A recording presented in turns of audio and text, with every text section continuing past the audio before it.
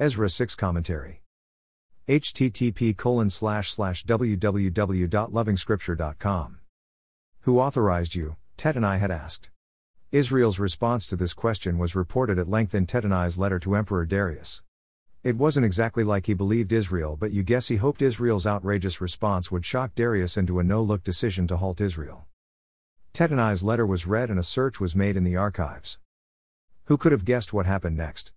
The enemy Tattenai became the most important enabler for the temple project. The emperor ordered that every support possible be given towards the temple works. Tattenai and his officials were specifically ordered to keep away from the temple, but instead, supply all that was required to complete the works.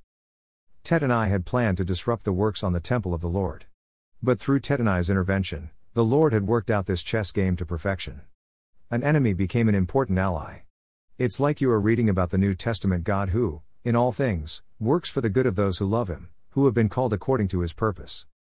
What had looked like a very bad visit was actually the means by which the Lord supplied His people with resources to complete the temple works. Who can understand the workings of the Lord?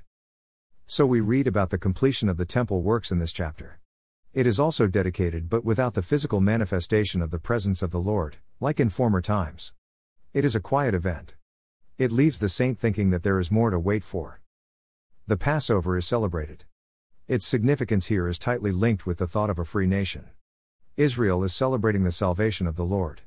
But we fully understand the nearly muted tone of the narration. Israel is still under the authority of another nation. At least they can worship their God from the temple. The saint finds himself under similar conditions.